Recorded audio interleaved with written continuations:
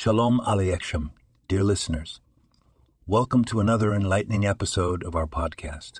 In today's discussion, we delve into the potent first combined aliyah, the covenant Moshe Rabbeinu, instigated for the Jewish people on his final day, a solemn vow to abstain from idolatry or any practices associated with it. Let's explore Rashi's interpretation.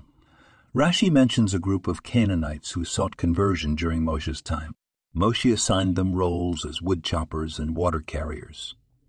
They too stood in that gathering, on the brink of entering a covenant. It's noteworthy that this section of Nitzavim is traditionally read before Rosh Hashanah. Our history bears the scars of idol worship. The destruction of the first holy temple was a devastating consequence of this sin. Hashem, in his wisdom, replaced the destructive desire for idolatry with a potentially constructive compulsive desire for money. With the analogy of a rotten apple, we are reminded of how infectious and contagious idolatry can be. The Torah, in its infinite wisdom, uses human allegory to describe Hashem, an approach designed to help us comprehend the divine. The references to the watered and the dry allude to intentional sins committed.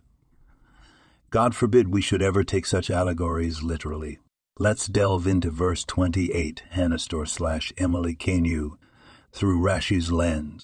This verse signifies the 70 years of Judean exile. The verse cautions against closet idolaters who bring plague to the land.